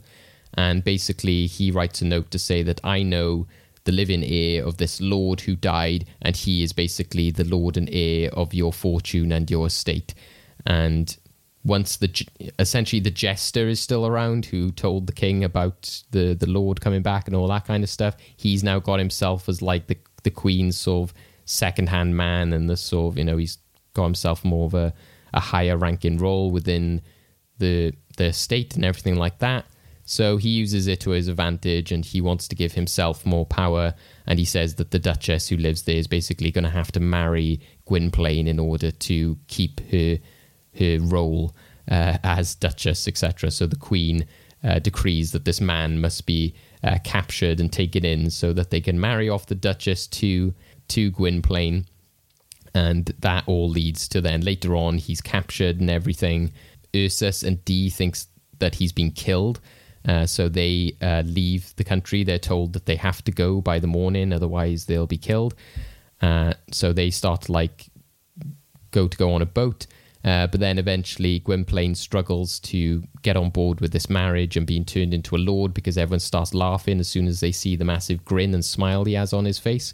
And he basically runs out of the court. And there's also this other lord who's kind of encouraging him to go, because basically he was previously meant to hook up with the Duchess, so he kind of wants him out of the picture so he can get back with the Duchess. He runs away. The jester kind of starts running after him with all the armies and everything like that. But thankfully Gwynplaine is able to get on the boat before it completely leaves the harbour, and he reveals himself to Ursus and Dee, who are overjoyed to see him, and they have a happy reunion, and him and Dee can now get married and live their happy life together. Whereas the jester, which I'll get onto later, suffers a horrible, horrible death, and it is a fantastic death because of one certain character, which I'll highlight later. But yeah, this is quite, like I said, from you could tell, a very dark film. It gets more, like I said, the opening is very grim, and the story, the idea itself is very tragic. But it's kind of like a Hunchback of Notre Dame sort of situation. It's very much like this disfigured character who's cast out by society, but you still then have a lot of heart and happy sort of moments brought in more through the romance and the sort of bigger picture of the courts and the kings and the queens and all that kind of stuff, the circus and the shows that they put on. So again, it doesn't turn into a kind of Dracula, Frankenstein, like a horror story. It turns into very much a kind of melodrama, this sort of romantic situation in which it's they're torn lovers, they want to get married, Dee and Gwynplaine, but they're torn apart, and he's trying to be made up into a lord and that kind of stuff, which is interesting, and it makes sense to the time. They were telling a lot of those kinds of stories, and especially because it's from a novel. But I think the strengths of the film really are just in the image of the man who laughs. He's got such a striking look, and like I said, Google this as soon as we've finished here, because it's actually, it'll stay with you, and you can see why it inspired Joker. And that's why it made sense for Kyle to bring it up, because just the look alone, and it's unfortunate that he doesn't get more moments within the film to do it, but they at one point show the man who laughs on stage doing his bit in his show, and he sort of makes himself up in white, and he does look terrifying. He's got these really big teeth, and he's sort of he's got this huge grin, sort of black kind of lips, all black around his eyes. He's got sort of swept back hair, so he pretty much does look like the Joker. And there's a part where he sort of goes into the curtain and you just see his head. There's other moments where he's sort of dressed in black and he's on the side, and it's strange to have a character that you don't know what their emotions are as much, because you're like, oh, he's happy. Oh, wait, no, he can't do anything else bar happy. So you get these really tragic and really impactful moments in which he's like crying and looking like distraught and horrified, but he has no option to have this like horrific smile. So when people are there like laughing at him and making fun of him, or he's distraught because he's taken away from Dee, he's literally just there like with this huge grin on his face and like tears pouring down his face, and he's like doing this big physical performance. So it's very gothic and dramatic in that sense. So yeah, I think the imagery of it is really impactful, and what it does to set up later horror films, I think it's also important to be in The Vault, because it does seem to act as a lot of inspiration for then later horror stories and like monster stories and that kind of stuff. And it does have a lot of nice and touching themes to it. The fact that Dee is blind leads to a lot of nice messages throughout the film. So the fact that, you know, their relationship is based on the fact that she will sort of like feel his face, and they say that she's the only one who can see the true Gwynplaine. She's not affected by how he looks. She can see the man inside, and that's why he is so attached to her and loves her so much, because she's not fazed at all by his appearance, and she just sees him for who he really is. And there's many times in which she does feel his face and sort of feels the grin and everything, and she sort of sees that with affection, whereas everyone else kind of looks at him and laughs, which I kind of think is weird. I don't know about you guys, but I don't think that's particularly funny. I think it's like scary, but every time he goes on stage, everyone's like, he doesn't do anything, by the way. It's just he comes on stage and it's literally like, and everyone's like, ah, like pissing themselves with laughter. And I'm like, what's so funny about that? I mean, I've seen pictures of it. It looks genuinely horrifying. Yeah. What I've noticed from like the pictures I've seen is that it puts a lot of emphasis on who is the actor, did you say? I didn't say the actor, but the one who plays him is Conrad Viet. Yeah. There's a lot of emphasis on like how he does his eyes. Because like I've seen two different images. One is like where he's, you know, meant to be happy, and the other one where he's a bit distressed. He does a really good way of differentiating through how his eyes look. I was just wondering, like, because you said about struggling with some of the emotions throughout, were there like any moments you could definitely tell like what was actually trying to be conveyed? Yeah, no, I don't think so. I think it's more just because you're so used and it's ingrained in you to just sort of read a person's face through their mouth, eyes, etc. There's just a strange experience to kind of like not look at like, oh, I have to like look at his eyes and remember that he's always like that. It's more just an immediate reaction. You see him smiling and you think, oh, he's happy, and then you're like, oh wait, he's crying, and you remember. So it's just more like getting used to that, which is an interesting experience. Yeah, so this film I actually put on my own personal list of films to watch after going through the Well Good Movies podcast. And, you know, after listening to your version of it, it's just nothing I was expecting at all. I think listening to the actual podcast and thinking about how silent films are and how old school films are, it sounds relatively quite horror-based and quite a scary film in sense. Yeah, that's what I think is good about the expectation element, because I had a lot more horror type of expectations, and seeing this kind of maybe like Elephant Man type story and seeing like these horrific things. But really, again, it turns into this more gothic drama. There's so much emphasized on him and Dee as the relationship, and there's so many times in which you'll see him leave and Dee is kind of distraught and she's sort of holding on to like his clothes and like smelling things, and they play this like big like music and like anthem throughout it. And obviously silent films are helped a lot by their score. I do want to point out that the people who recently re-released this like on home media, etc., they did have an orchestra like redo the soundtrack for it, a version, so you could watch either one. I watched the original one with the original sound, and even though you've got like the hiss and everything and it doesn't sound quite as good because it's obviously so old, there's something you lose when I went and looked through parts of it with the orchestrated version, because it just makes it more detached from the actual film and it just doesn't sync quite together as much, and it's just weird to have this high quality sound paired with something that's so old and vintage. So I would say if you've got the choice to watch the original audio. The new one is nice to listen to, and even they actually do it in some scenes, say where there's a scene in a court and they've got like a band playing like flutes and different things like that. They will more like mimic what's happening in the scene with the flutes and everything, which again is not usually an element of silent cinema. It's usually you're playing the score for the actual scene, not so much like actually making it diegetic music kind of thing. So that makes things a bit confusing as well. But yeah, like I said, you get some great scenes with Gwynplaine, and the fact that he, you know, there's one point where the Duchess is sort of like entranced by him when she goes to see him on stage, and she sort of writes to him and says, I was the only person in the room not laughing. And he is sort of attracted to her at first, to think like, oh, well, is there somebody out there who can see me but also not laugh at me? But then once she finds out the news about him being the heir, she sort of changes her tune a bit, and she sort of starts laughing maybe at the concept. So then he's distraught by that, and he goes back to Dee. So yeah, I think, like I said, it's really impressive for what it does for the time. It's not, like I said, it's now in 50 minutes. It does, I don't want to say like drags on. It does do a pretty good job with the time. But again, there are certain elements of like, well, did you need to like draw the story out in this much sense? You know, could you have simplified it more to be about the man who laughs and about seeing more of this horrific imagery rather than go into like the Queen and the Duchess and that kind of stuff? I'm like, I don't care about the Duchess. Why are we seeing all of this kind of stuff?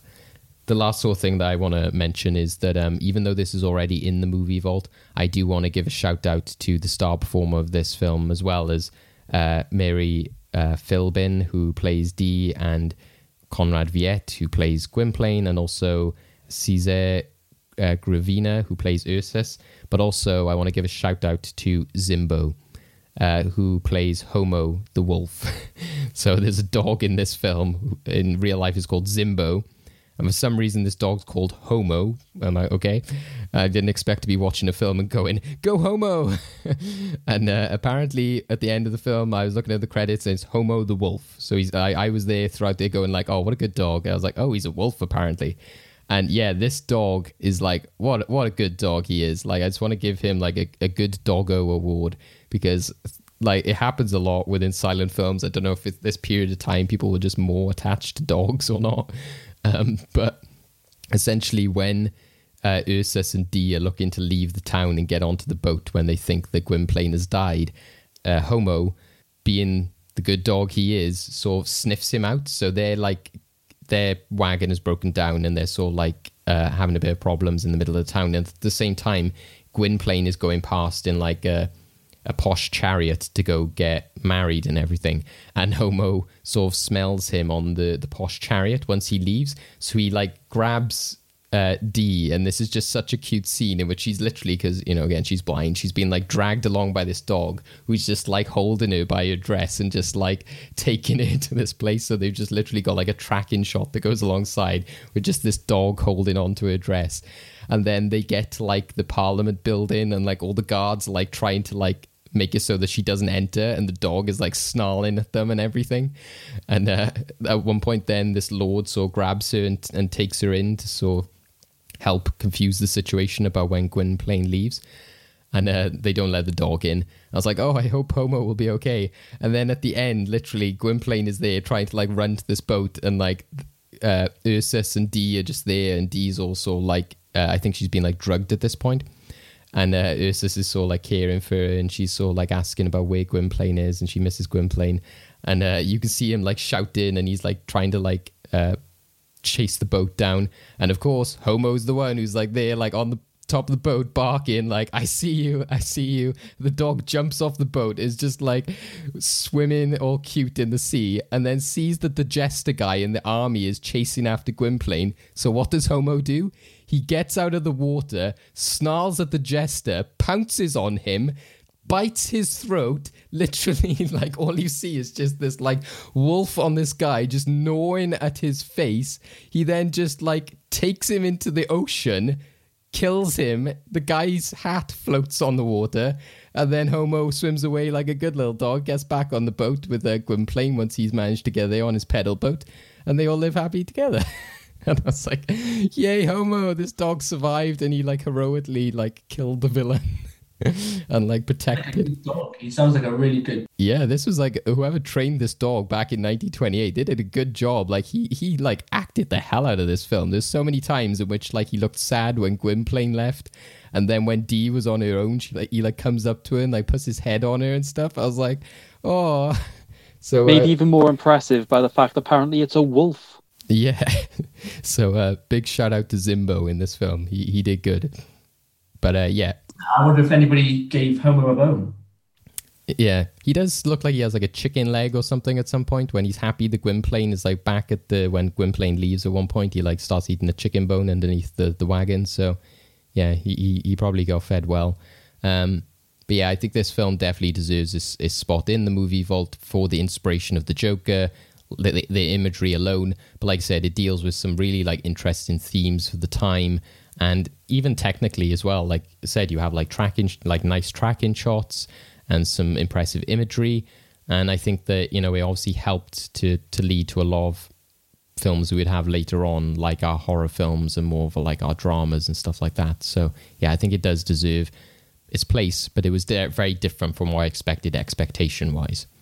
If the film was to be remade today, do you think it would work in that sense? If it was, you know, if cast and production took place tomorrow, do you think they'd have to change much, or could they keep it in the same sort of style that it was portrayed back then? Yeah, well, I was thinking that because I thought that was the only thing that you did miss with it being silent, is that you kind of, because it's called The Man Who Laughs, it would be nice to hear people laughing, or at least you don't so much need it when people are looking at him laughing, because obviously you can just tell by the way people are cracking up. But when you hear The Man Who Laughs, you think like, oh, it's inspiration for the Joker. It must be like the Joker, somebody who can't stop laughing or is like psychotically laughing. So the fact that he isn't actually laughing and he's just constantly got like a sinister grin, I think it'd be interesting if you could kind of hear that sometimes, if you could hear his kind of like crying or like horrific sounds he's making behind this like horrific grin. I think that would sort of make things a bit more like traumatizing, a bit more scary. Or if you did have the element of somebody who literally keeps laughing, because nobody's actually really done that with the Joker. Maybe Jack Nicholson, but again, a lot of that was like prosthetics and that kind of stuff. So I'd be interested to see if somebody actually takes this aspect of this character and runs with it for Joker, because I would like to see somebody who does that, because that's what Joker does to people. He, you know, the spray and stuff he has puts that permanent grin on their face. I'd like to see somebody who does the Joker who is just literally permanently grinning like everything he says and does. I think that'd be quite interesting. But you can definitely see a lot of like inspiration that this film brings up, the idea of like society being against you and laughing at inappropriate things. So there's times where people, you know, when Ursa first meets him, for example, he takes the baby and he's like, oh, the baby's blind, and he's like, stop laughing, why are you laughing? And then he realizes that he's scarred. So there's many times in the film onwards from that where people don't realize what's wrong with him, and they're like, why is he laughing, why is he smiling at this, and that kind of stuff as well. So so I think if they did remake it and they wanted to go with the imagery, the silence of it can help, but you need more of that imagery and more scary, like horrific moments of that. But if you had to go with sort of like the audio aspect and remake it, but you would lose a lot with like losing the black and white and the time it was made and that kind of stuff. So yeah, I would only be interested in so maybe if they did it in a way of like focusing just on the character and hearing like the laugh and the sounds of that character without like adding any of the other melodramatic stuff. So yeah, all of those deserve their places in the movie vault. So we won't be going to the movie vault this week, obviously, because we are talking about films that are already in there. So back in the vault they go, and safe they shall stay. And yeah, we'll put some awards in there as well. So the Good Doggo Award for Zimbo. Any awards you guys want to give to aspects of your films? I think best pie maker just has to go to Miss Lovett. A more deserving woman to win the coveted award. Best singing performance from Alan Rickman as in Pretty Women. Yeah, 100% best singing performance. And yeah, that's me all out of awards, but Anthony does not deserve anything. He's not getting anything. Craig, anything from Groundhog Day? Yep, I'm going to give my best version of February 2nd to version 163. That was a good version. Well done to you. Go find that version. Reason to go watch that film. It's like, this is the version he's on about. Nice little tease there. We're in the end game now. It's so annoying. Okay, endgame time. This is called Welcome to the Movie Vault, the director's cut.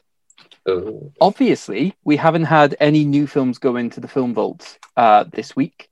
So I thought what would be fun is to see the sort of films that that renowned directors of the craft would want to see in the movie vault themselves. So what I've done is I've taken 10 directors, so I will give you 5 each.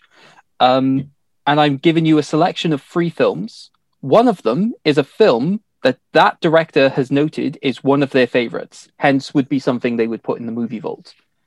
You get a point if you can guess which is the correct film. So you're playing for a total of 5 points for this round. Everything clear? All clear, yeah. Stephen, as the guest, you can go first or second, which will also determine which list you get. I will go first. Okay.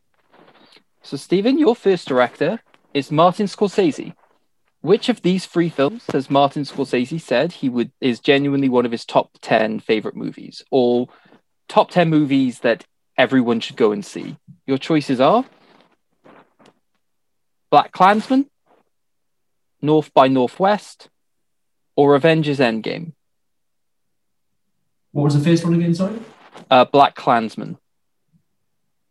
I'm going to go for Avengers Endgame. Okay. So to be clear, you're saying that Martin Scorsese, the guy who has famously said that Marvel is destroying cinema, would happily have everybody watch Avengers Endgame. Niall, if you're at home, I'm sorry. If you're listening. That was the dummy one to see as the trick. David, do you happen to know which one it would be? North by Northwest? It's Black Klansman. Oh, wow. I was going to say that was my original answer. That's why I asked you. But it wasn't. Oh, man. Well, of course you were going to say that once I ruled out the other one. Yeah, you just need it. You got it easy. David, your first director is Steven Spielberg. Yay. Which of these 3 films has he said is one of his top 6 favorite movies? Is it The Grand Budapest Hotel,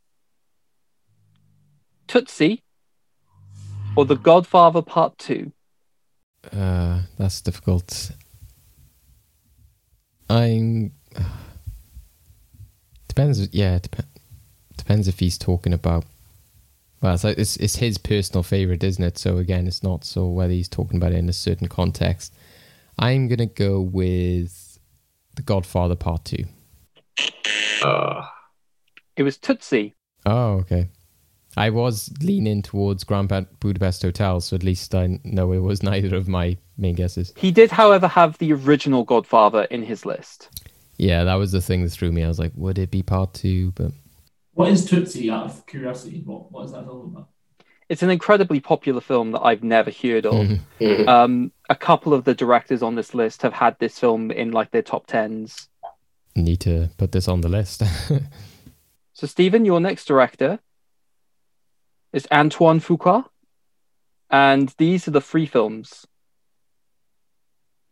The Exorcist, Fences, Alaska. Well, Craig, I'm not going to think about it too much. I'm going to hit you with Alaska.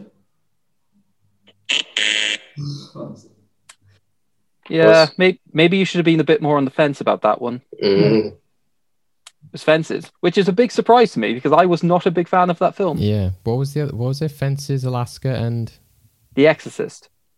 Okay. So, David, your next director is Wes Anderson. Oh. And these are your choices. Was it From the Life of Marionettes, Ghost in the Shell, or Gone Girl? Oh, he's such a weird director again, so I don't know if he's going to like go for something that is not like his kind of film he makes, which he personally appreciates. What was the first one? From The Life of Marionettes. I'm going to go for Ghost in the Shell. Oh. So the unfortunate thing there is I chose that because his favorite anime series is Neon Genesis Evangelion. See, I was like, he seems like an anime sort of lover, so... It's From the Life of Marionettes. Right. So you should have gone with the instinct of this seems like the sort of film he would have made. Exactly. Stephen, your next director is Paul Feige. These are the three films you have. Quantum of Solace, Superbad, This Is the End.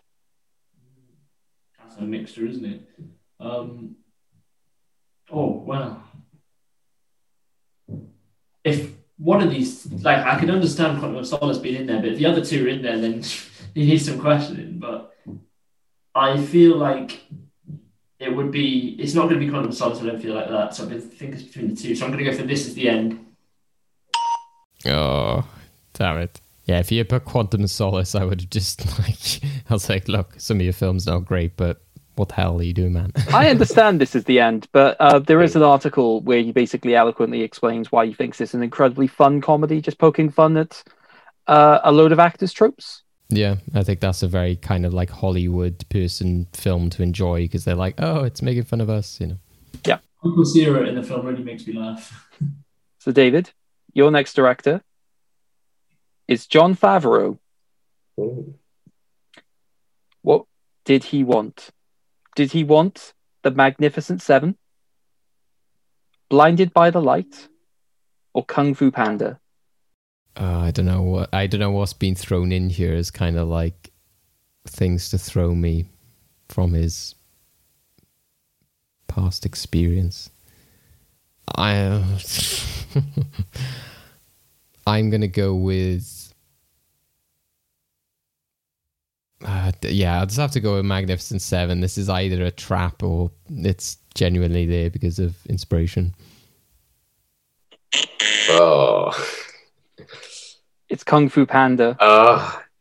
On his original list, he had Seven Samurai. Right, that's the other one that was in my head. That was the trap. Yeah, of course.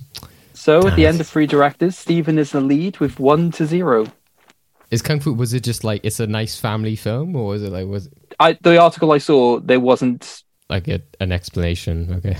It just had them there, and I was like, okay, fair enough. So Stephen, your next director is Brett Ratner. Is one of his favorite films The Hangover,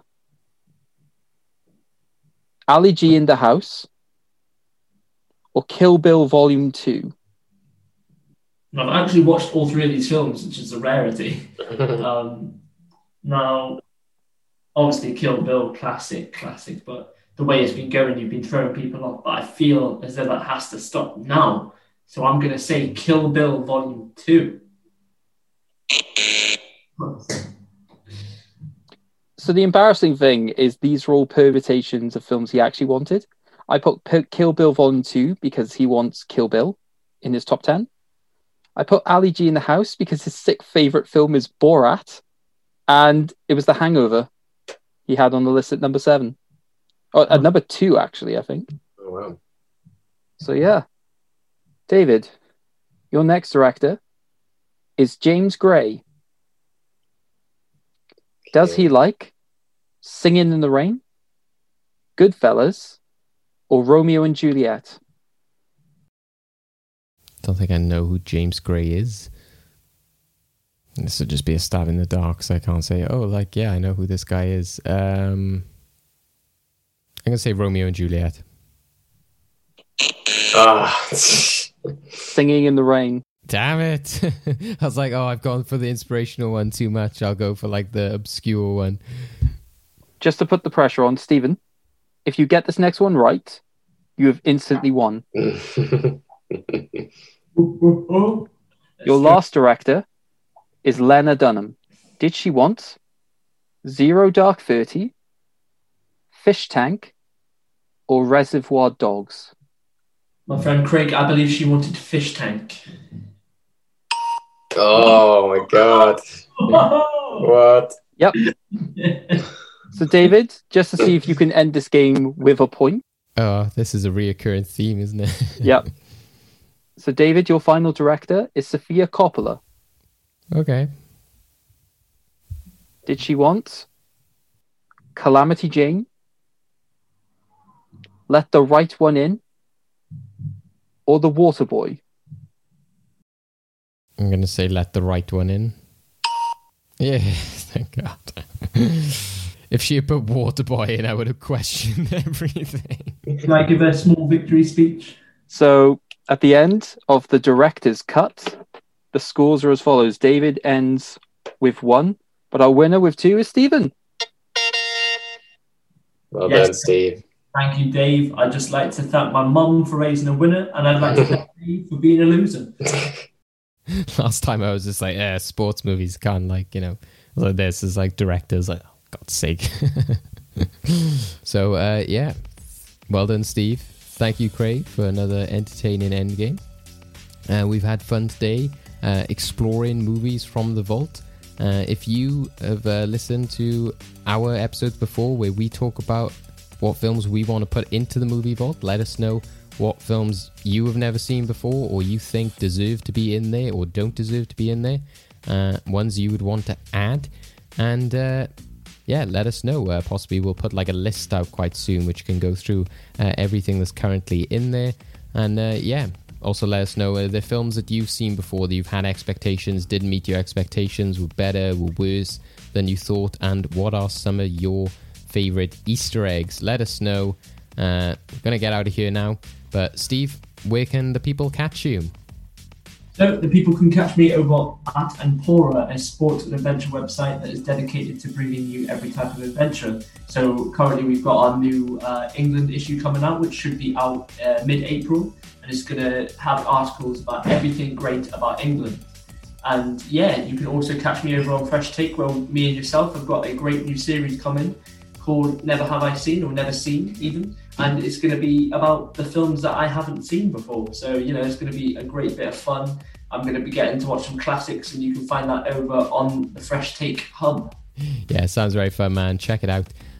You can catch us at freshtakehub.com. As Steve said, lots to check out on there at the moment. You can check out mine, Kelly's, Jake's and Niall's thoughts on the Justice League cut that has just come out, the Snyder cut, talking about director's cuts as we did in that Endgame.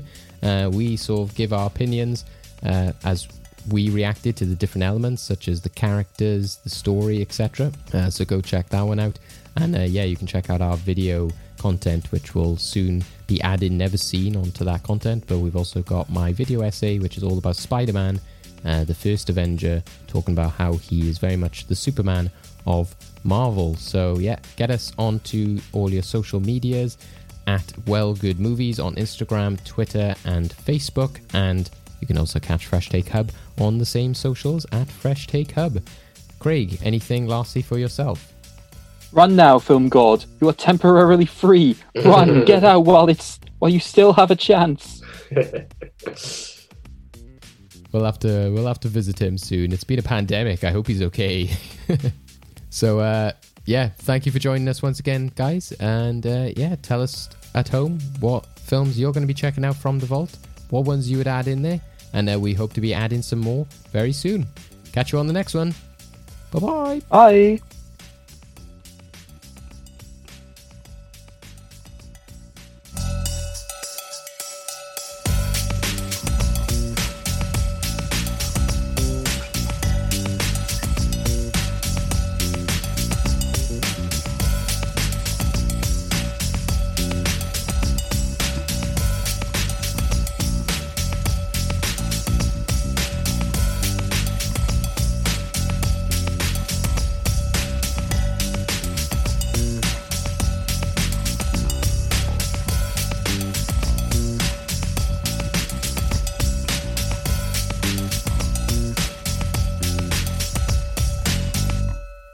So, Stephen, your next director is Paul Feig. Or Feig. Oh, it's Feig. Okay, fine. Stephen, your next director is Paul... Dak! Flaky! I thought I said flaky.